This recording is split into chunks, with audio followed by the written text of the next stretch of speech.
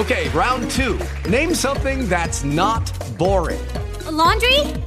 Ooh, a book club. Computer solitaire, huh? Ah, oh, sorry, we were looking for Chumba Casino. That's right, ChumbaCasino.com has over 100 casino-style games. Join today and play for free for your chance to redeem some serious prizes. ChumbaCasino.com. No purchase necessary. Void where prohibited by law. 18 plus terms and conditions apply. See website for details.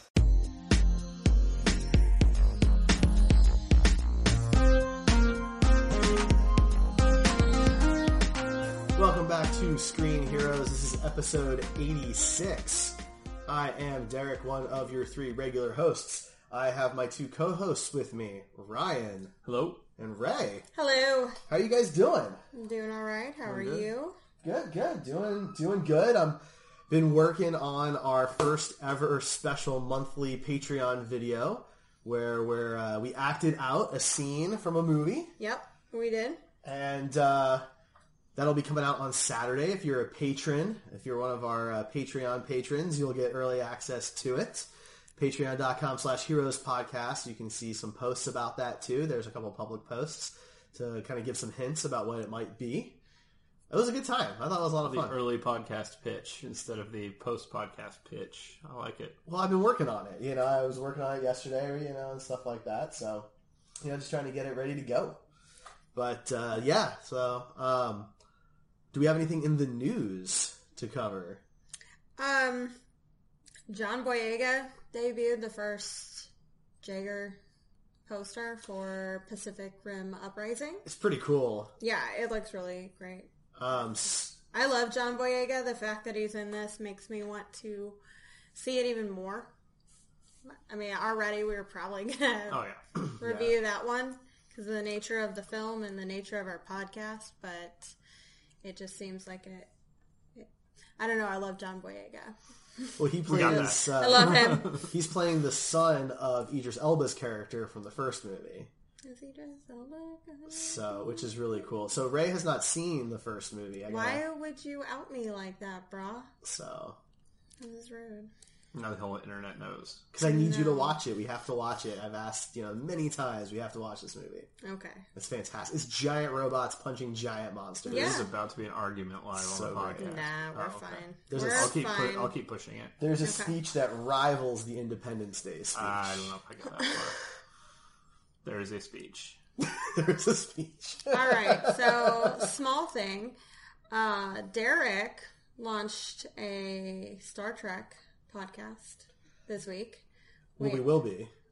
Okay, so they recorded their first episode. They've planned everything out. They have a logo. They have theme music. They have a song and dance. They're ready. No dance. There is, but it's not a video podcast, so you don't get to see it. So if you want to picture me dancing during the episode, that's for patrons. $20 or more a month. Here's what I'm thinking. We initially planned a Star Trek episode for the mid-season break for Discovery. And now that there's a Star Trek podcast, I don't want to snatch a full episode from you guys. Oh, okay. So I wanted to just talk briefly with you two and get your opinions on both Star Trek Discovery and the Orville, which is essentially Star Trek the way Galaxy Quest was Star Trek. It's... You want to do that now? Yeah, just a small little quick tidbit. Ryan hasn't seen Discovery, but he's seen more of the Orville than we have. So we can go a little bit back and forth. Okay. Just a quick, news is a little boring today. Sure. Just a quick tidbit for our listeners who've tuned in for Star Trek in the past. Okay, Ryan?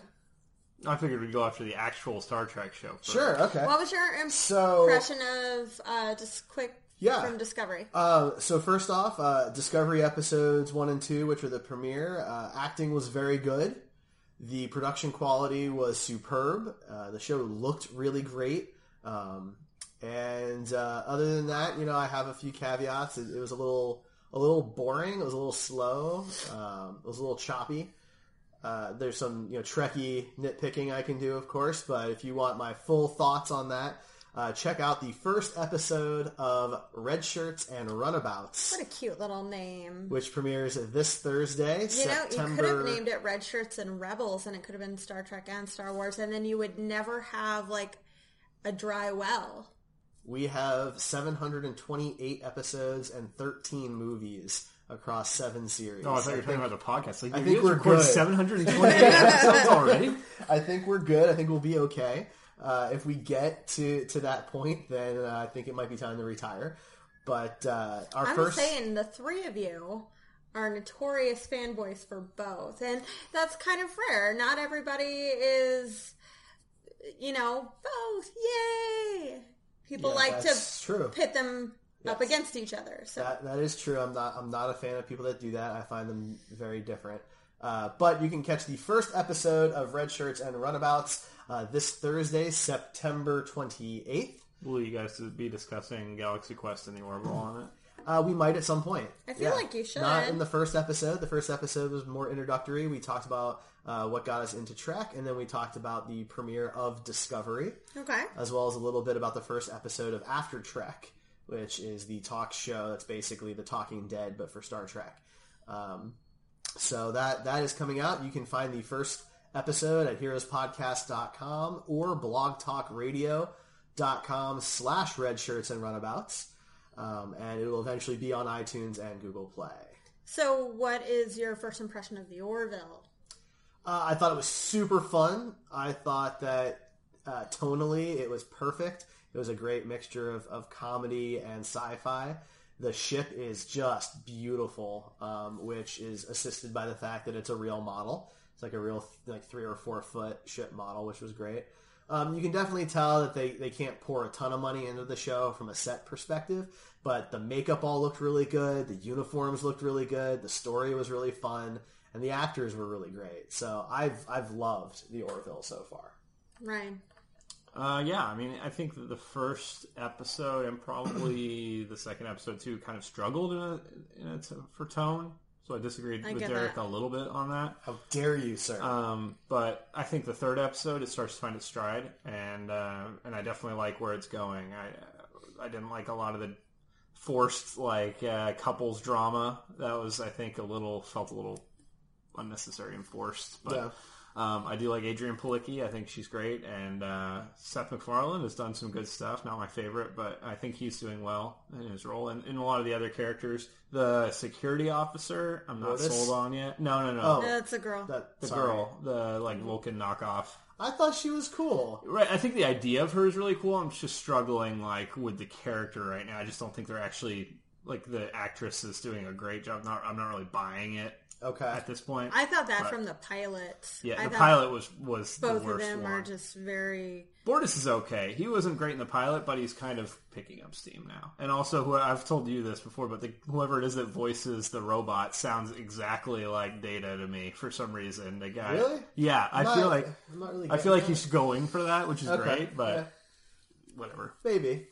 Seems like a really fun show, though. Yeah, I'm excited about it. I still think it's hilarious that Fox was able to put out a Star Trek show before CBS. And a better one, arguably, at this point, since they have a similar number of episodes. I mean, in different ways. Definitely the production value on Discovery is higher. They've got $8 million an episode. Better looking ships in the non-Star Trek show.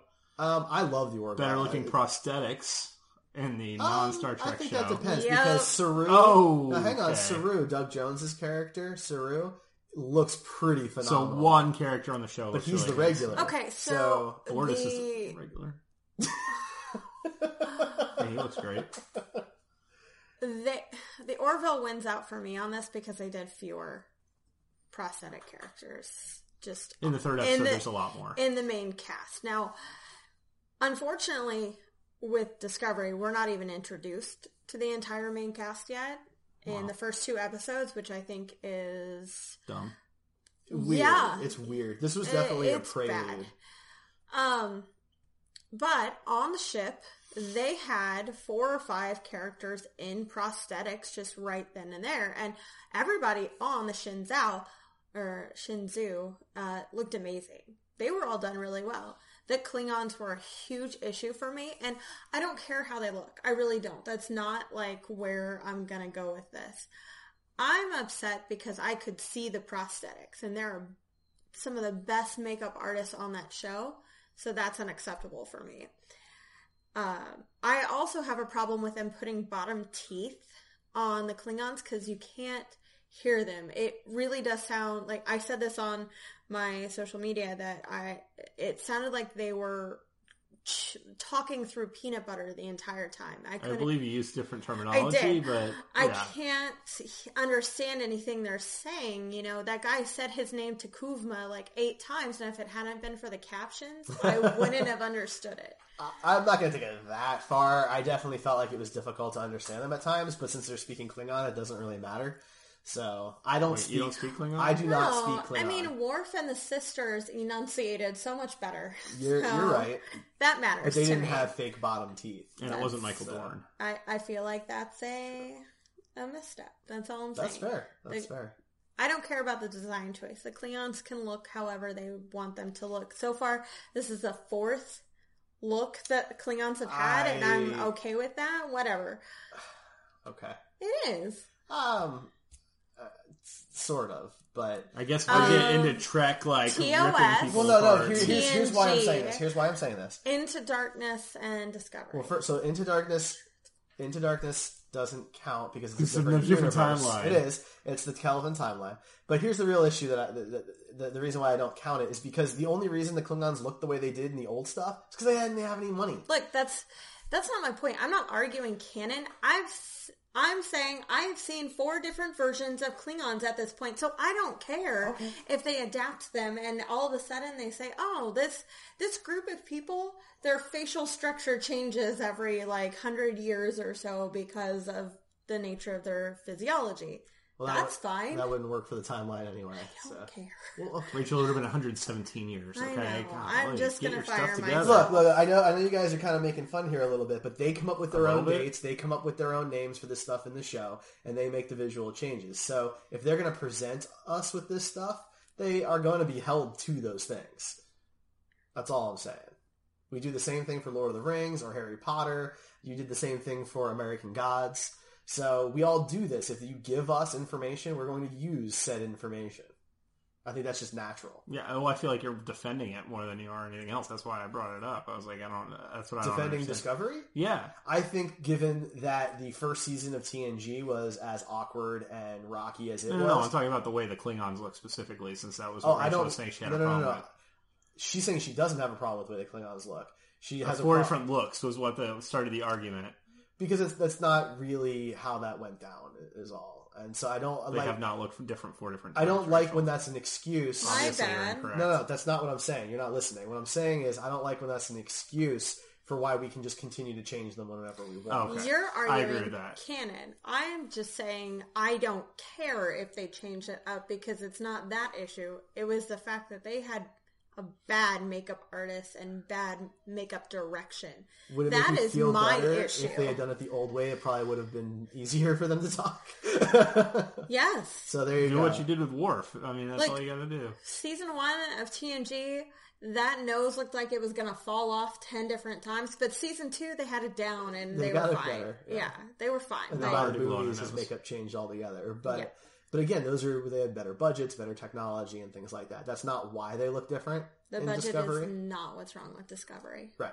So, but anyway, that's probably enough about Discovery and the Orville. Please. Because tonight we are reviewing Kingsman: The Golden Circle. Before we dive into spoilers and details, give your spoiler-free thoughts on the movie. Solid action film, very keeps me interested from start to finish. I feel like it did a lot of fun stuff.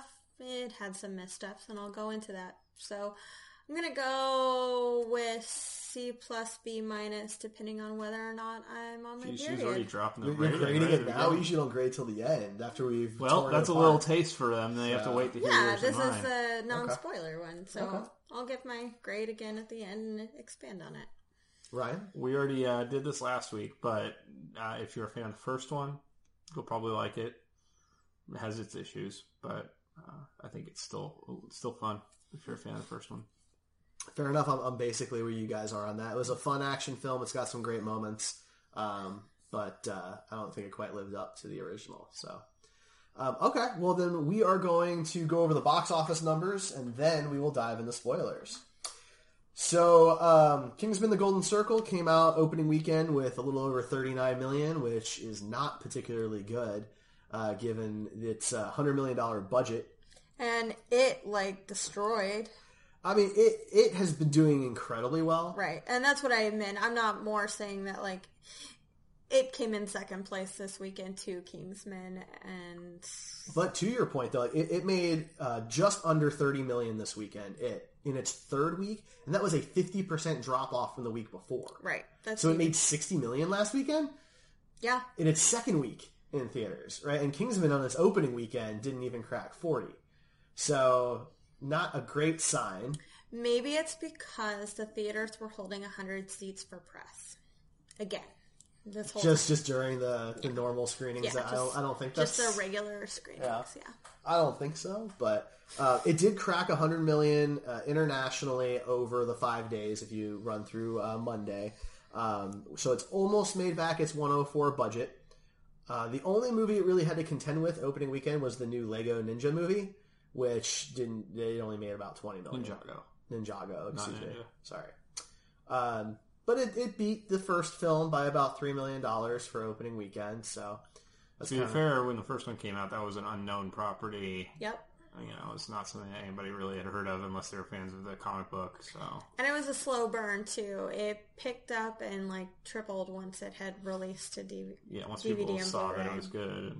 And it was a February release, wasn't it? Yeah, we didn't see it opening weekend either. We actually saw it the week after, which is very unusual for us and these kind of properties, so... Yeah, but I didn't see it in theaters at all. I hadn't read the graphic novel, so I didn't really know what it was at the time. Either. Is it a graphic novel? I thought it was just a comic book series. There's a series of graphic novels, I believe. It's 3 or 4 by now. But, so I mean, it did okay. I feel like it should have done better given how much people talk about the original one now. With that said, though, did everybody you guys talked to, did they know that this was a sequel to another movie? Because I talked to a lot of people who had no clue there was another one. I had some people at least one person I talked to that didn't know it was out already. Okay. They knew it was coming, but they had no idea that it was this weekend, so that's an issue. Interesting. My work office is notorious for Nicholas Sparks films, so I don't talk to them about movies generally. Good plan. Fair enough. My friend at work who tries really hard to be into what I'm into just because she's my friend and she genuinely cares about me, she's like, so which superhero movie you seeing this weekend? And that's what she says to me. So she tries. Just go in and ask them if they're Team Merlin or Team Arthur. Why would you say it that? No? No, that's not a thing. Isn't Nicholas Spark the Twilight stuff? Is that not the Twilight movies? Oh, God. I have no idea. That's the Notebook stuff. That's not much better. It's white people find love in tragedy kind of thing. My bad. That's my bad. Spark. I was making a Twilight reference. So who wrote? Well, we just lost all our fans. Who was the Twilight writer? Lovers. Stephanie Meyer. Yeah, there you go. Wow, you just you had that right in your pocket. I knew the last one was the Meyer. I have a lot of that up here. Sorry. Oh, it's all good. What's your favorite Twilight book, Ryan? I was forced to go see those movies at the time they came out, at least the first 2, and I don't want to talk about it. All right, fair enough. All right, so let's dive into spoilers. So at this point, if you haven't seen it and you care, pause and come back later. Where would you guys like to start? I don't know. I wrote on here the cast, plot, and special effects, but those things are gone now on my list, so we can just start wherever you want since you edited my outline. Okay, well, I didn't. I just threw this one together, so I forgot to go look at the keep for once. I apologize. Did that work like last week? All right, I'm sorry. Hectic day. So anyway, so let's start with kind of let's just start at the beginning of the movie. How did you guys feel about Charlie returning and essentially being responsible for blowing up all of Kingsman? Charlie returning was probably one of my favorite plot points because they kept it secret throughout the entire marketing. I had no idea he was going to be in it, so that was a cool surprise.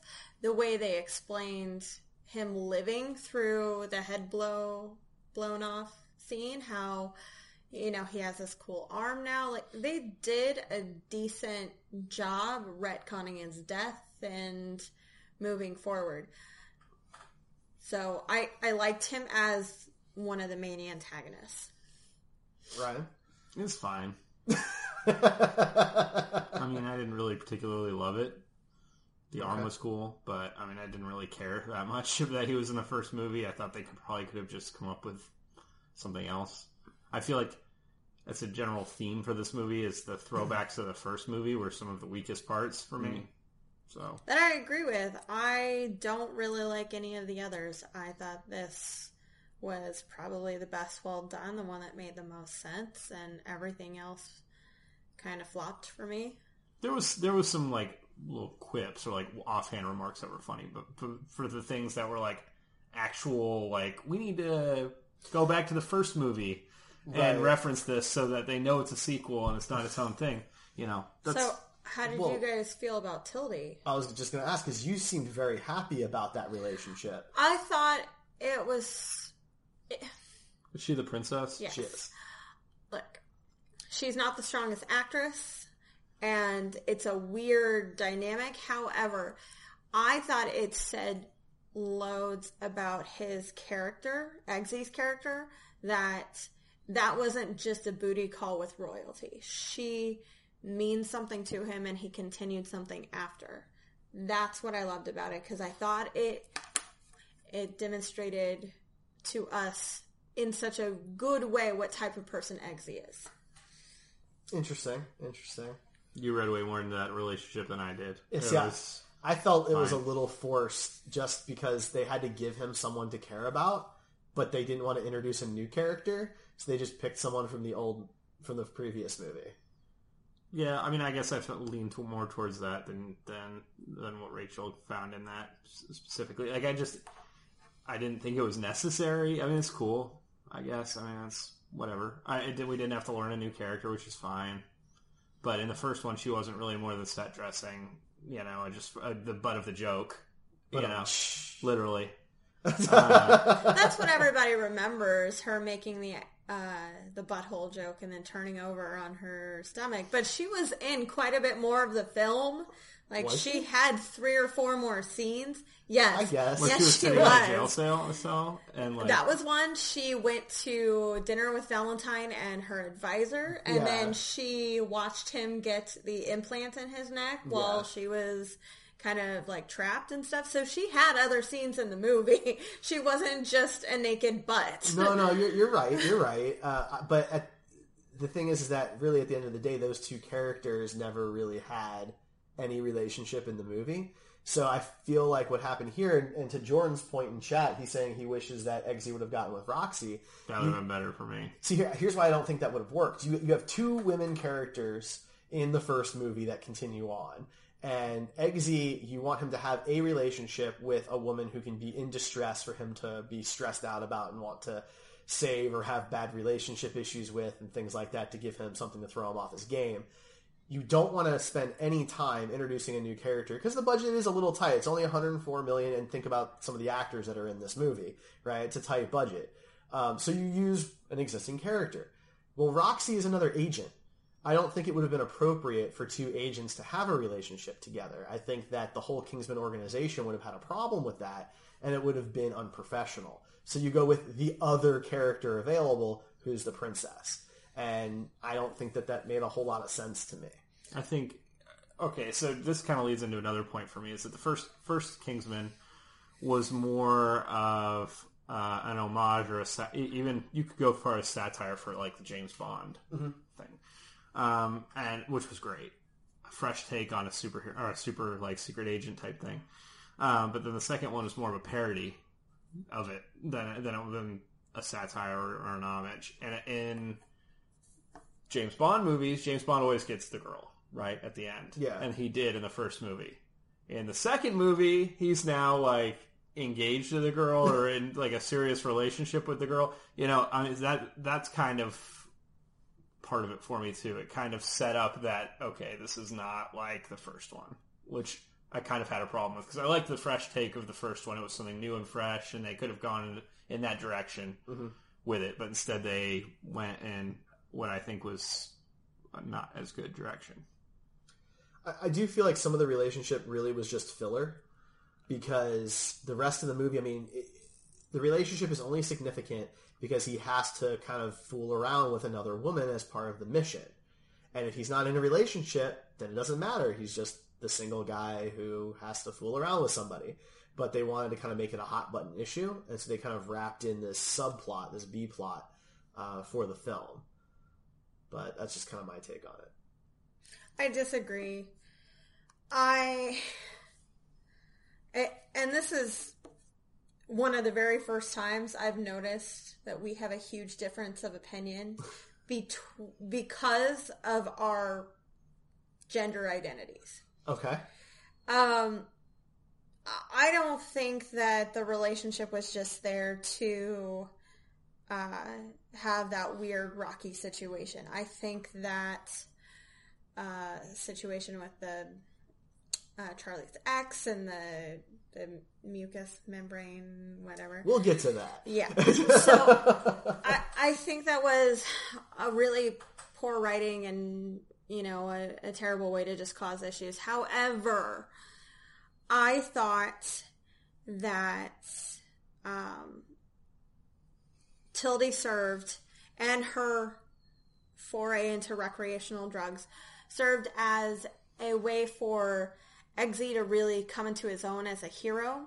He no longer has Harry to depend upon, because in this movie, even though Harry's back, he can't do anything. He's either an amnesiac or he's not coordinated yet. And he doesn't really become a help until the very last couple of scenes. And I felt that Eggsy had to lose everything.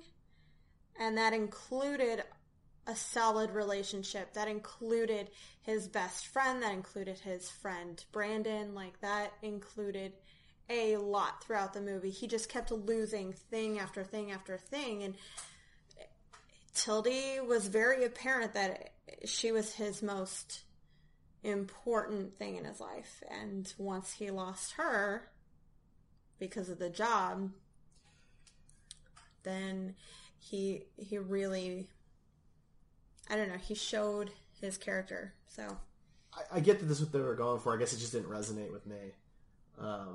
It's because you don't have a vagina. And I don't usually point that out, but I feel like it does. Because there's a lot of movies... Of course you don't, because you're a man. Because there's a lot of movies where there's a lead character who loses everything, and that's when they show their true selves. And it has resonated with me in the past. I don't think this one resonated. This one was super apparent, though. They killed off 2 of his friends and his dog. It was apparent what they were trying to do. The second or third scene. I think it's the way it all happened, right? They blow up the house. You don't really see them die. They just blow up a bunch of buildings really quickly back to back. And then this relationship he has with Tilda is relatively new for us, right? Because prior to this movie, they've only really shared a few sentences. But that's why they don't have the issue between the couple at the very beginning. It's in the end of the second act. You're right. I'm just saying that the way he loses everything didn't feel emotional enough for me. And this is coming from a guy who gets emotional watching Star Trek and Parks and Rec sometimes, right? I'm not saying I got emotional. I'm saying I picked up on it. That's fine. I'm just saying it didn't resonate with me. It's not the same thing as saying I didn't get it. It's because you don't have a vagina, Derek. I guess so. Now, in chat, Jordan still is saying that he thinks Roxy would have been a better fit, because then they kind of have the workplace issues and things like that of balancing their kind of 2 sides of their lives together. How do you guys think that might have played out? I think it would have been better than what they did. The drama created by him having to have this dinner and pretend he knows things because he has somebody feeding him the information in his ear would have been... I think that... I like the competition. The mucous membrane thing was kind of too far, but the leading up to that, the competition between the guys to see which one could, be better at this thing. I think that would have been cool as a couple thing too, between him and Roxy. There could have been a situation where they had to compete to see who was the better agent between the 2 of them. Obviously, they both have different skill sets, right? But I think that would have been more interesting than the dinner with royalty, where he had to pretend to be smarter than he is, or more knowledgeable than he really is. Right. If this was the first movie, I completely agree. I thought the two characters were bound for a hookup in the beginning anyway, because of them being close to each other, as well as the two most competent agents. I figured, like, right after Charlie was gone in the first one, that he got escorted out, that the two of them just would have had, like, a one-night stand kind of thing. However, do you know how rare it is to have a female character be a solid best friend to a male character in a movie and it not be a sexual thing? Like, there's no, she wants him, he wants her. That was incredibly cool. That never happens, ever. And they were just complete best friends, and killing her off was a huge disservice to the film. Say Tilly wasn't in it at all, he didn't need a romance if he had a really good best friend, too, helping him out. And then say they kill Roxy off at the end of the movie instead of Merlin, that's heartbreaking. You see, if he loses his best friend, he loses his dog in the beginning, his best friend at the end, that's a heartbreaking, like, film right there. That's your moment of emotional guts. But, I mean, Ryan and I are best friends. We're very close. We don't have any sexual anything between us. We never have. But we can trust each other. We help each other with our projects, just like Roxy and Eggsy did. And that's really cool, because this is real life. That was real life. And they killed her off because of plot device. And I think it was a huge misstep. Yeah, I completely agree with you. Killing her off, I feel like, is just a giant waste. It felt like they just didn't want to use her character, but they couldn't just have her not exist. Right? So they just had to kill her off. And there was a brief moment where, like, when she realizes the missile's coming and she leaps off the bed, that I thought maybe she would have, like, found some, hiding in the refrigerator way of surviving. And all of a sudden in the third act, she's a MacGuffin. So it's possible, right? And the truth is, I would have taken a totally, like, ridiculous survival than over her actually being dead, because I think it's a giant waste. I'm sure they'll find a way to bring her back in the third movie. I hope so, but I don't see why they would, because they could have used her in this one really well. So, side note, after that scene, how dare these jerk-offs make me watch Albus Dumbledore die again? How dare they? That was sad, too. I had to watch that one more time. This is unacceptable. Like, don't you hire Albus Dumbledore just to kill him off a second time. You are the worst. At least he's like a high-ranking good guy both times. Anyway, let's move on. We haven't even talked about Harry and Merlin and the Statesman, and we're probably halfway through. Yeah, we're halfway through. We're getting there. We're getting there. So, all right. Let's talk then for a minute about Statesman, because we can get to Harry and Merlin a little bit later. Statesman was stupid. It was a damn joke. My least favorite part. I love the Statesman. I thought it was great. I mean, the thing is, so at first when I started seeing the previews, I was like, okay, this is almost offensive. Right? How they're portraying Americans. But, like, the way they portray the British guy, I mean, that's fairly, like, stereotypical of what Americans think of them. So I didn't have as much of a problem with it in the movie. And I thought, I mean, yes, it's Jeff Bridges, and everybody loves Jeff Bridges. Doing a silly voice. Which is what he's done in his last, like, 8 movies. I love that man so much. Jeff Bridges, not Channing Tatum. I actually like both of them. I think Channing Tatum is great. I think he's really underrated lately. Tatum 21 Jump Street, 22 Jump Street were in great. This film. He was wasted. They literally put him on ice. They Han Solo'd his ass at the beginning of the film, not even at the end. Apparently there was a scheduling issue of some kind, and his character was originally intended to be in more of the film. And something happened. It seems unclear as to what, and he wasn't available as much as he was. And instead we got Oberon Martell. So, but I thought that Jeff Bridges' character was a ton of Champagne was a ton of fun. Yeah, I mean, the Statesman as a whole was a ton of fun in my opinion. I mean, the whole idea that each country has their own kind of secret agent clique is neat. I'm curious to see more of what it's like. The schools in Harry Potter, like, they have one school here, they have one school in America. I think I'm interested to see what all the schools what's the the Japan? Japan? Can we yeah, agree that Japan would be the best? Yes, that's where they need to go with the next one. Do you think in Japan? Do you think they would be like super high tech? It would be a tech company. Or do you think they would all be like ninjas? No, it would be like a samurai thing. It's a combo of both. All of these are martial artists mixed with something. First of all, ninjas are Chinese, not Japanese, if I remember right. Also, I think they would be more samurai, like tech samurai, than they would. I know samurai were Japanese. Yeah. Okay? Samurai and ninjas are Japanese. Well, maybe so. Either way, I think that it would be cooler if they were more like tech samurai type. Like they had similar samurai armor and a sword. Tech company, like maybe they are Apple in. If we're using like lassos in America, right? They should be using katanas. I completely agree with that. Maybe they're Nintendo. No, they're not Nintendo, Derek. Get over it. But they could be a Nintendo like. It has to end in man, so does it? That automatically removes your theory. I don't think it does though, because in Japan, unless it's Mega Man's, that might be what it is. Ultraman's, Bomberman's. Ultraman already, he's already a thing. But it's a very different culture in Japan than here or in England. The whole kind of joke about Statesman and Kingsman is they are cousins because there's culture similarities more so than in other comparisons, right? So, I think that was just the natural conclusion, was to go with something like the Statesman. I love that it was a whiskey company, because of course it is, right? Well, at least it wasn't something overly offensive, I mean, look, I'm kind of at a point, I'm not sure what they would have needed to do to offend me as an American, because I feel like we deserve whatever's coming, but... That's probably true. So I don't know what they possibly could have picked that would have been offensive to me. But I like the idea that they were trying to be lucrative and they had a lot more money than the suit making guy. Yeah. But how did you guys feel about Halle Berry's character? I liked her. She was fine. Ginger? She was my favorite member of the Statesman. Yeah. And I was happy when she got to be an agent, and that's what I want to look forward to. I want to see her do action sequences again, because let's face it, Catwoman, right?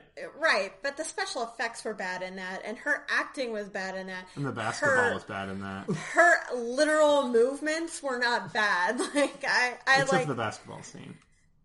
That was one of the worst scenes in cinema history. Well, oh, God. Anyway, she is an Academy Award winning actor, so we know she has the abilities. I prefer to use the term actor. Okay. They're all actors. I thought she was good. I mean, I enjoyed her character. I think that some more of my problem with this movie is that it's entirely too predictable. I mean, as soon as they bring up, have you ever been to the field? Or, I was like, okay, she's going to get a promotion by the end of the movie, because they don't bring up a line like that without it paying off. I didn't see it paying off that way. I saw it paying off the way it did for Merlin, where it was, have you ever been in the field? He's like, well, it's really important that we're here. And of course he ends up being it was a double thing. Yeah. It was that he gets out to the field and dies, but she's, but I didn't see that. Oh, okay. That's all I'm saying. I only you saw didn't see his death. I didn't see his death. I saw him going in the field. I didn't see her. I knew he was going to die as soon as he put on the suit. Yep. I was like, that guy's going to die. And that sucks, because I really like that actor, Mark Strong, right? Yes. Yeah, he's great. I loved him. I've loved him since Kick-Ass.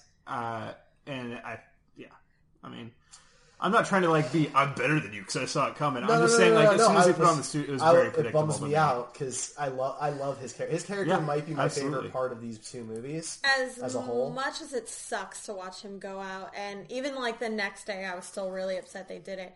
That was the coolest death scene. The next day, I wanted to rewatch that death scene. That's what it was for me. It was so good. Has he ever been in a musical? I don't think so. Because he has a great freaking voice. Better than what I expected Sinestro to have.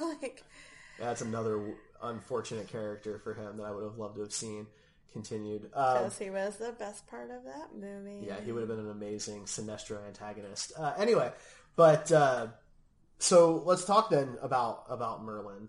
Obviously, Mark Strong just nails it. He does a great job in both movies. His expanded role in this film was much appreciated. I loved him very much from beginning to end. He was a lot of fun. I love the way he joined in with Eggsy's cussing. Eggsy has a mouth on him, and every once in a while Merlin would do it too, and it was great. Yeah. Yeah, I mean, I pretty much said most of what I think about the character. I love Mark Strong. He's one of the actors I look forward to seeing in movies nowadays, especially Matthew Vaughn films, because it seems like he does a lot of those. Yeah, I mean, I thought the way that I thought it was sucked. It was how predictable it was that he was going to die, but it was, a fitting send off. It ended up being the way they did it was well done, I thought. It was a great scene. Yeah. I really he put everything into it. It was perfect. He's definitely my favorite part of the movie. More than Jeff Bridges? Yeah. I mean, I love Jeff Bridges. I mean, his part's not that big. Yeah. No, he's a glorified cameo. Yeah, maybe he'll have a bigger part in the third one or something, depending on the situation. But, Merlin, Mark Strong, he's in most of the movie. He has a lot going on. He's more influential to the plot and the other characters. And he's just my favorite part of the movie. It really, as much as Roxy's death was a waste, Merlin's death is also a disappointment because he won't be in the next one. Yeah, there's no coming back from that one. There's no magic space boot that's going to make him, survive an explosion. Yeah, like that's not. I mean, he was completely dismembered, but he took out 5 guys, 4 with the explosion, and 1 just previously, just for fun. And he's singing "Country Road" the entire time, like a badass. And it was great. It was amazing, and he had planned it the whole time. He knew that it was going to go down this way. The thing that there is an aspect to his death that actually bothers me quite a bit, and it's the fact that they threw out a line earlier in the movie when the lawyer shows up that they can just shut off the landmines whenever they want to, right? And it doesn't make sense to me that these guards would walk directly to where they know the landmines are and not turn them off. Yeah, I mean that makes point. sense. I hadn't really thought about that. Also, this is a tech. Yes! Spy thing. Like, there's not one little technobabble you can throw out to save this, or just... If they had Felicity from Arrow, she would have been able to handle that no problem. She could have rerouted to a whole other city. And, she could have blown up a city instead of the actor. Instead of Mark Strong. She could have thrown an iPad and taken out all 5 of those guys with that. Think of all the hacking that these guys do. Think of all the technology these guys have. In just the first movie, let alone in this one on top of it. And they didn't even try and turn off the landmine. No. While they were in hiding and nobody knew they were there. And then the guards don't shut it off either. So they're just going to keep walking and grab the guy and blow themselves. To be fair, they may not have known she's obviously a cutting edge robotics person that uses all this stuff. So maybe those landmines aren't something that they're familiar with. They don't know. Maybe they think it's a traditional landmine that is, you can't just hack a normal landmine. Maybe the Kingsmen. That's what I'm saying, and they're the ones dealing with it. They didn't bother to check. But the guards. Right. But the guards makes no sense because they already shut them off for the lawyer. So these guys are walking up to this dude. They're not shooting him from far away. They're walking up to him. Are they going to try and arrest him and take him off the landmine and blow themselves up? Well, they didn't know he was standing on a landmine, But they knew the landmines were there because the movie established that. Right. All right, so we need to talk about Harry and Poppy. Yes. Let's go with Poppy first. I didn't like her. No? No. Man, we're really split on this. Yeah, I love Julie Allen Moore, and I thought she was great. She was so fun and just really just psychotic. She just didn't sell it for me the way that Samuel L. Jackson did. I thought her entire character was driven by exposition. I guess I'm a little tired of the villain immediately disclosing their plan to everybody, kidnapping Elton John, and him playing a fictionalized version of himself was just too much for me too. It's one thing to have him play Benny and the Jets over and over again. It's another thing to have him jump and kick somebody in the face. That was too far. There's a couple moments that the movie goes a little too far.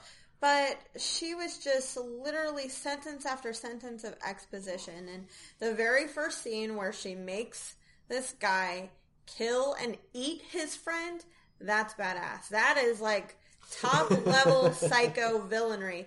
And then after that, it's just oh, sweetie, how's your arm? Let me get you a new one. Here's my crazy robot dogs. And oh my God, oh my drugs. I just want to sell my drugs. And I'm going to hit you. So I liked Valentine a lot better than Poppy. That's all. Okay. I found the characters actually very similar, except that Valentine can't really... he can't follow through with a lot of his things, right? Because he doesn't like violence and all of that. More depth to it. So, did he? I thought so. I thought he had more character explanation, more character traits. I don't know. I mean, it's a little different because they had the opportunity to talk to him as, not in an antagonistic way at the dinner scene with McDonald's. That was so fun. They didn't have that opportunity in the sequel because Poppy is just straight up the bad guy the entire time. And she's isolated herself. So, what are they going to do? Have dinner with her in Cambodia? I mean, that was super James Bond, right? That's very stereotypical, Dr. Evil from Austin Powers kind of trope, right? You buy an island, you build your lair on the island with a bunch of disposable guards, right? I mean, that was as James Bond as you get, I think. We're calling it the Alan Parsons Project. Yeah. The Death Star. No, Preparation H is going to be great. It feels great on the whole. Yeah. No, I thought Poppy, I read some reviews from other sources before this, and Poppy was very divisive among critics. I kind of fall in the camp that the first movie's villain was super campy, very tropey, but it worked. Samuel L. Jackson pulled it off. And then this one was also super campy. I happen to be a huge fan of the 50s kind of visuals and aesthetics. It was very Fallout. Yes, and I like that. And I thought Julianne Moore, she fell on my radar with Evolution, which if you haven't seen that great movie, spiritual successor to Ghostbusters. Oh, I never Ivan thought Reitman about directed that. it. First of all, so that's a huge one. And if you go back and watch the movie with that in your brain, and it'll all make sense. God, I love that movie. For the record, I have always believed that Julianne Moore and Gillian Anderson should play sisters in a film. That'd be great. I bought her as Poppy. That's the long and the short of it. I thought she was great. Right, that first scene where she made the guy eat his friend was right away you established that, okay, she is more villainy than Samuel L. Jackson was. A little bit. As far as a straight up, you're scared of this person, because we weren't scared of Samuel L. Jackson. We were scared of his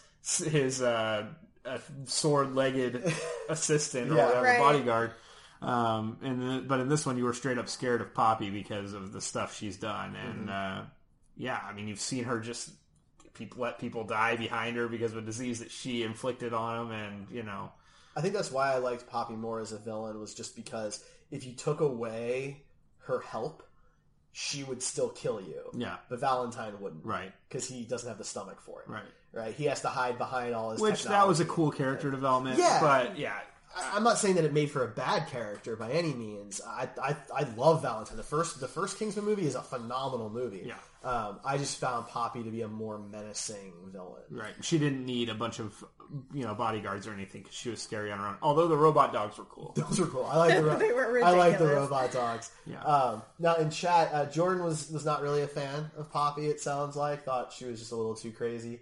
And he wants to know why, in both movies, the world leaders just never care about what's going on, or they're completely compliant. I think it's supposed to be the way the president in this one was portrayed was supposed to be somewhat relative to the way our current president is in office. I think it was kind of trying to amplify that too. Yeah. Well, if the situation happened and we had a bunch of drug users getting ready to die, what would our current president do? And I think that Matthew Vaughn kind of used that. Tell those sons of bitches to get off the world. Yeah, basically.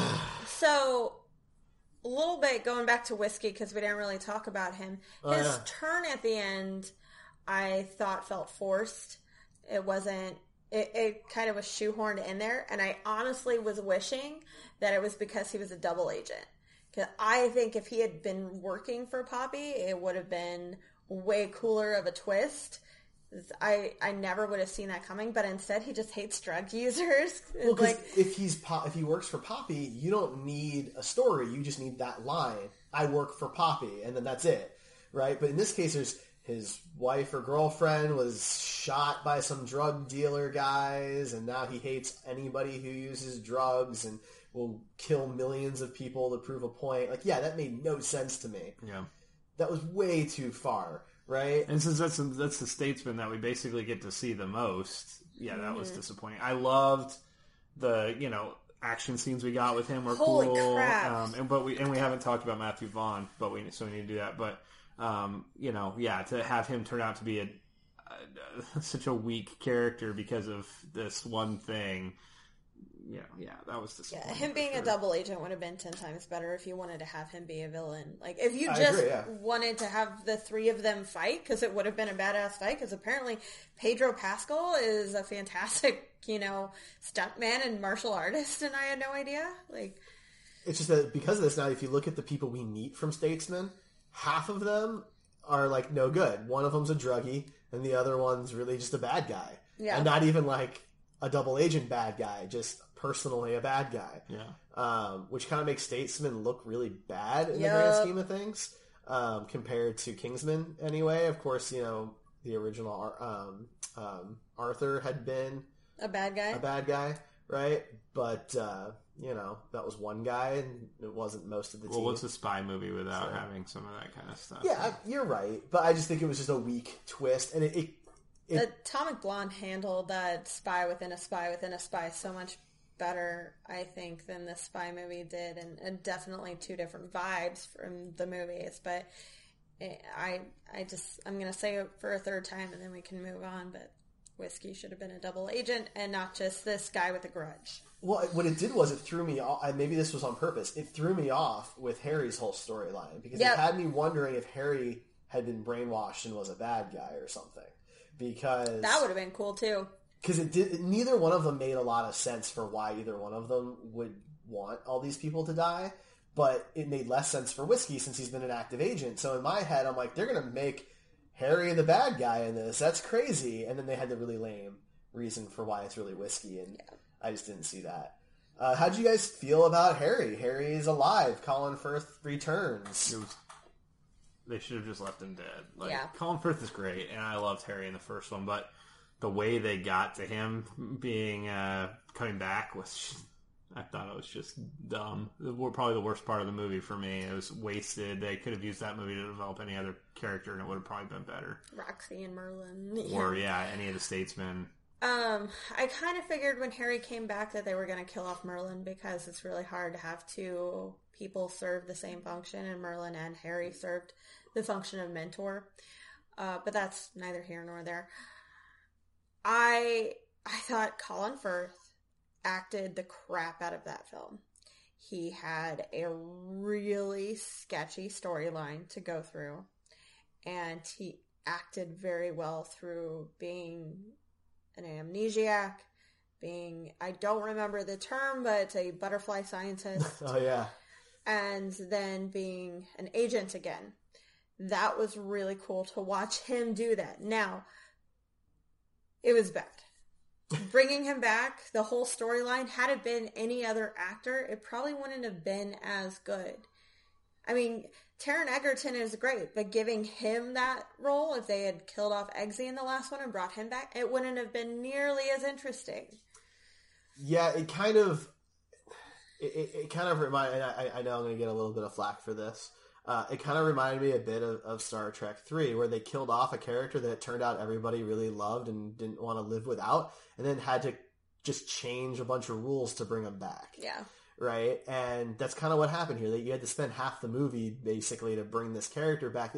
I guess you shouldn't have killed off in the first one. It didn't add to the story or, aid the story in any way, having to deal with Harry coming back. It was most of the story. That was the issue. Yeah. Right, but it didn't aid, and... the main plot at all. It was a stupid subplot. Right, and then you were able to kind of have throwbacks to the first movie in alternate ways, like the bar scene. Yeah. Right, where you're like, oh, he's going to do the big throwdown again, and he doesn't have his depth perception, right, and things like that. All it did was make for complications, and maybe that was the point. But overall, I'm glad he's back, and hopefully he's back to his normal self in the third movie. But the way he was brought back was just not super consistent, I guess. Yeah. So we talked a little bit about a couple of scenes that maybe went a little too far, and there's one in particular that I think we should probably touch on. That fingering scene was too much. How many times have we seen the close-up of the stomach when we know something's going to go down sexually in a movie? How many times do we see the panties and then inside the vagina? Like, that, too far. Too far. I kept watching it going like, it's going to stop now. It's going to stop now. They're still going. Yeah, it was a little much. Yeah, it was definitely a weird scene. We're all grown adults. We've all seen porn. Like, we get it. We know what's happening. But that was awkward for porn. Right? Right? Like, it just felt so stretched out. How do you think that girl felt? Like they had to do a CGI version of the inside of her vagina? Like, seriously. Yeah, that would have some fancy camera work. How do you think that conversation went with the artists? Like, all right, so we have the scene we need you guys to do. Oh, okay, what is it? It's the inside of a vagina. Okay. We've never seen they one spent of those. months. We're not gynecologists. They spent months doing the CG on that scene. Imagine being that guy. That was your thing. Every day you go into work. What'd you do what today are you at working work, on honey? today? You got kids at home. So, No, Dad, what's your project right now? It's just a movie. Just doing some animation. You know. It definitely felt like they stretched out and elongated that scene much farther than they needed to, just to like prove that they could do it in an R-rated movie. Yep. Right? Like, I feel like they did that, and they're like, all right, if they push us to NC-17, we'll cut it earlier, is how that conversation went, and then nobody stopped them. The studio all went to go get popcorn at that time. They all were like, all right, it's fine. And I don't think it should have pushed the rating. I'm not trying to say that. No, but I'm not. I do think that, like...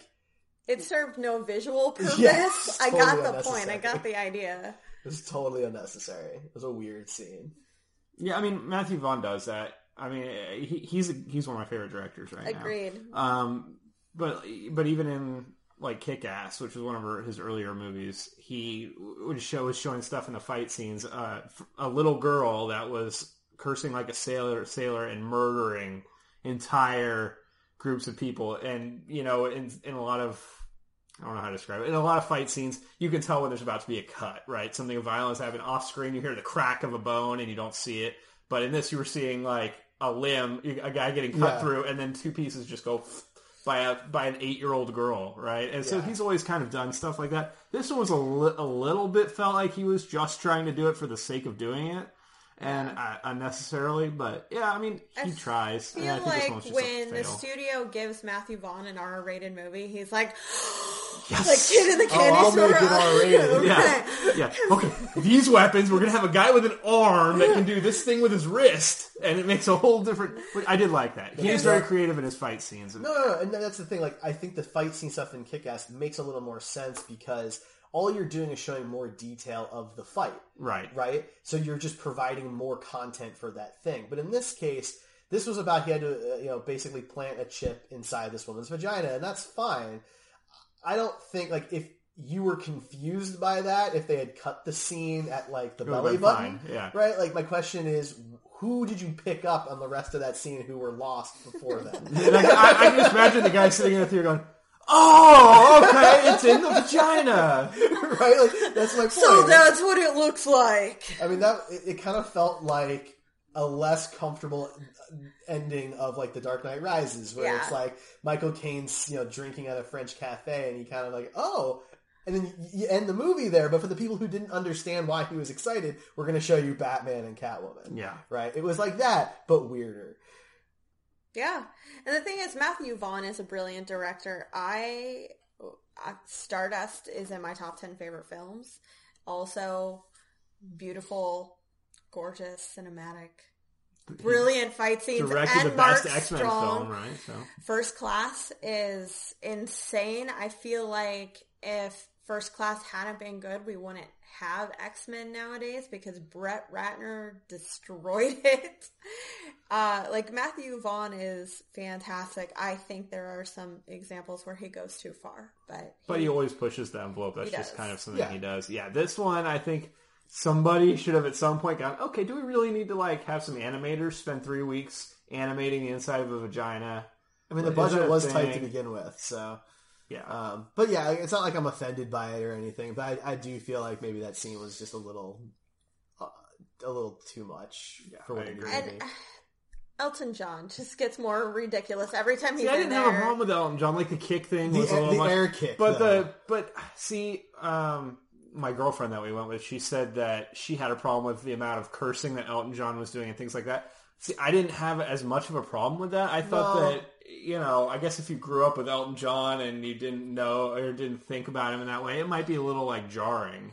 See, but it's like the first time he's playing a fictional version of himself. That's going to bother me because he has been like that at every award show over the last 10 years. Anytime he wins an award, he'll go up there and curse out Madonna because he hates her or something like that, And it's just constant F-bombs when he receives an award now. So that I wasn't too jarred.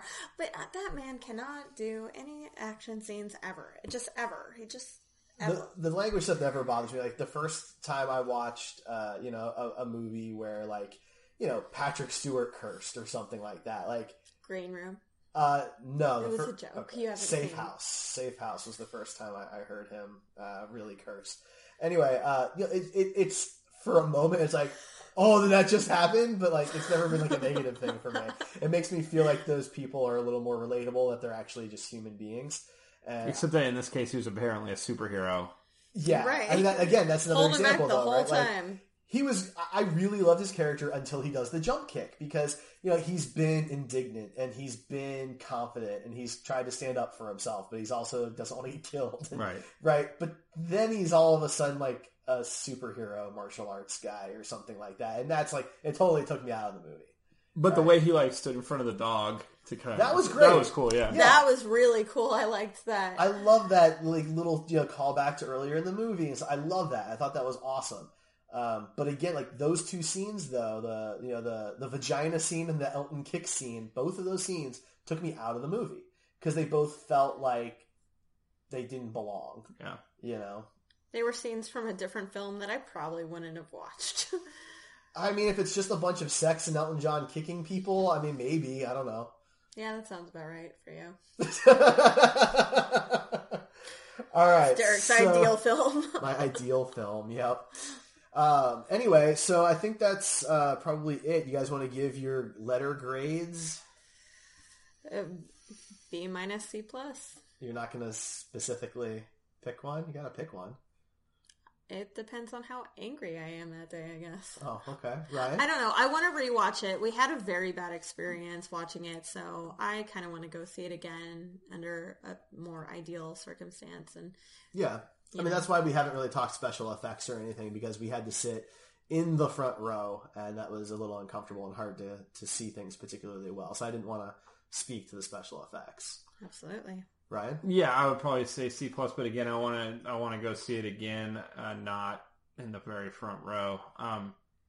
Yeah, I think that everything we've talked about pretty much, it was a slightly better than average movie, not anywhere near as good as the first one. It's a solid sequel. I like that he has a plan. I think it's overambitious. I know he has a plan for the third movie. The graphic novel Kingsman Red Diamond just came out, so that could be the basis for it. The fact that he wants to do statesman films kind of throws me. I'm not quite sure if we're ready for that, but they did get a solid cast to be the statesman, so why not? Yeah, I mean, if it's Jeff Bridges and Halle Berry, I'll watch it. And Channing Tatum, they can hold their own film, just the three of them. Yeah. So, all right, I have a fun question for you. I'm sorry. Give my grade. I realized that as soon as, So I'm actually going to agree with Jordan in chat and give it a B-. I think we're all fairly close to how we feel about that, but because of the cast and how much I really love those characters and enjoyed myself, I'm going to give it a B-. Cool. Okay, go ahead. So, what would be your Kingsman handle if you got to choose, and what would be your statesman handle following the Knights of the Round Table and liquor?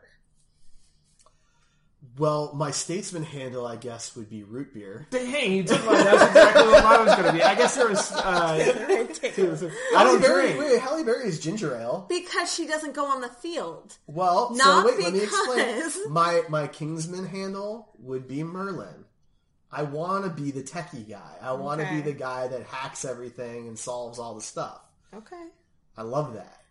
All right.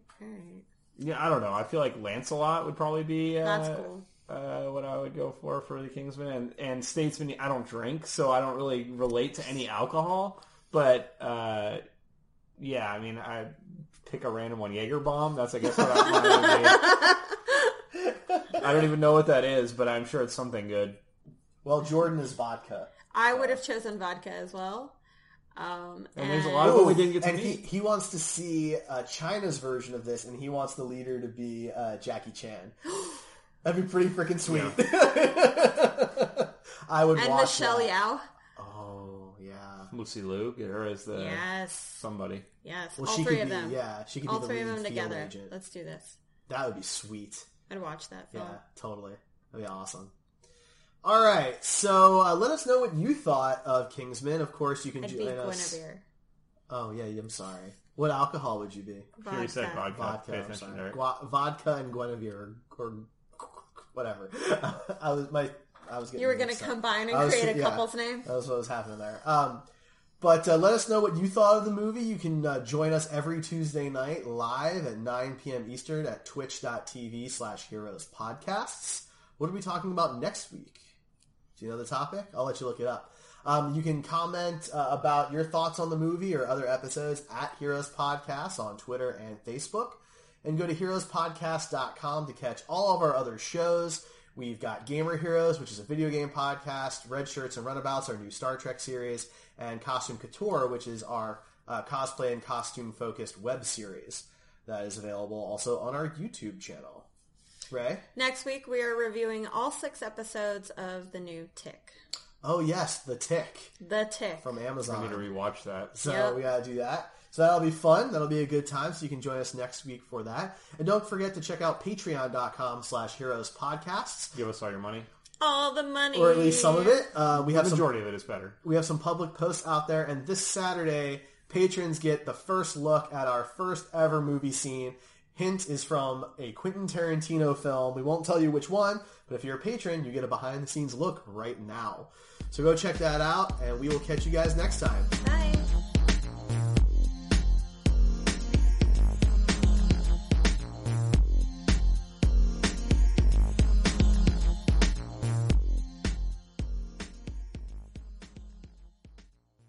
With Lucky Land Slots, you can get lucky just about anywhere. Dearly beloved, we are gathered here today to... Has anyone seen the bride and groom? Sorry, we're here. We were getting lucky in the limo and we lost track of time. No, Lucky Land Casino, with cash prizes that add up quicker than a guest registry. In that case, I pronounce you lucky. Play for free at LuckyLandSlots.com. Daily bonuses are waiting. No purchase necessary. Void where prohibited by law. 18+. Terms and conditions apply. See website for details.